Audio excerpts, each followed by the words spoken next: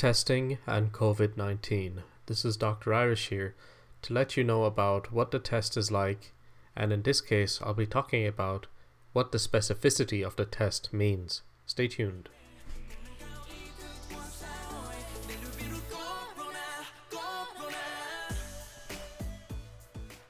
Yes, tests are hard to come by.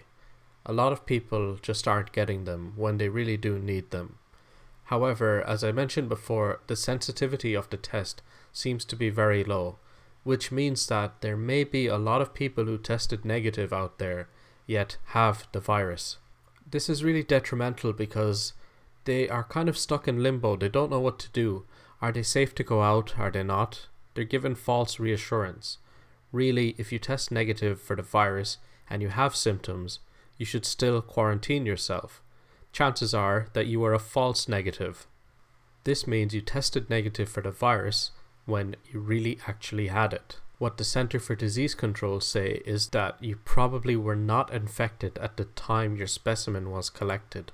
The key word there being probably.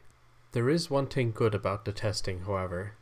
The test is very specific for the virus, which means that if you tested positive for the virus, it's very likely that you have it. Very high. In other words, little to no false positives.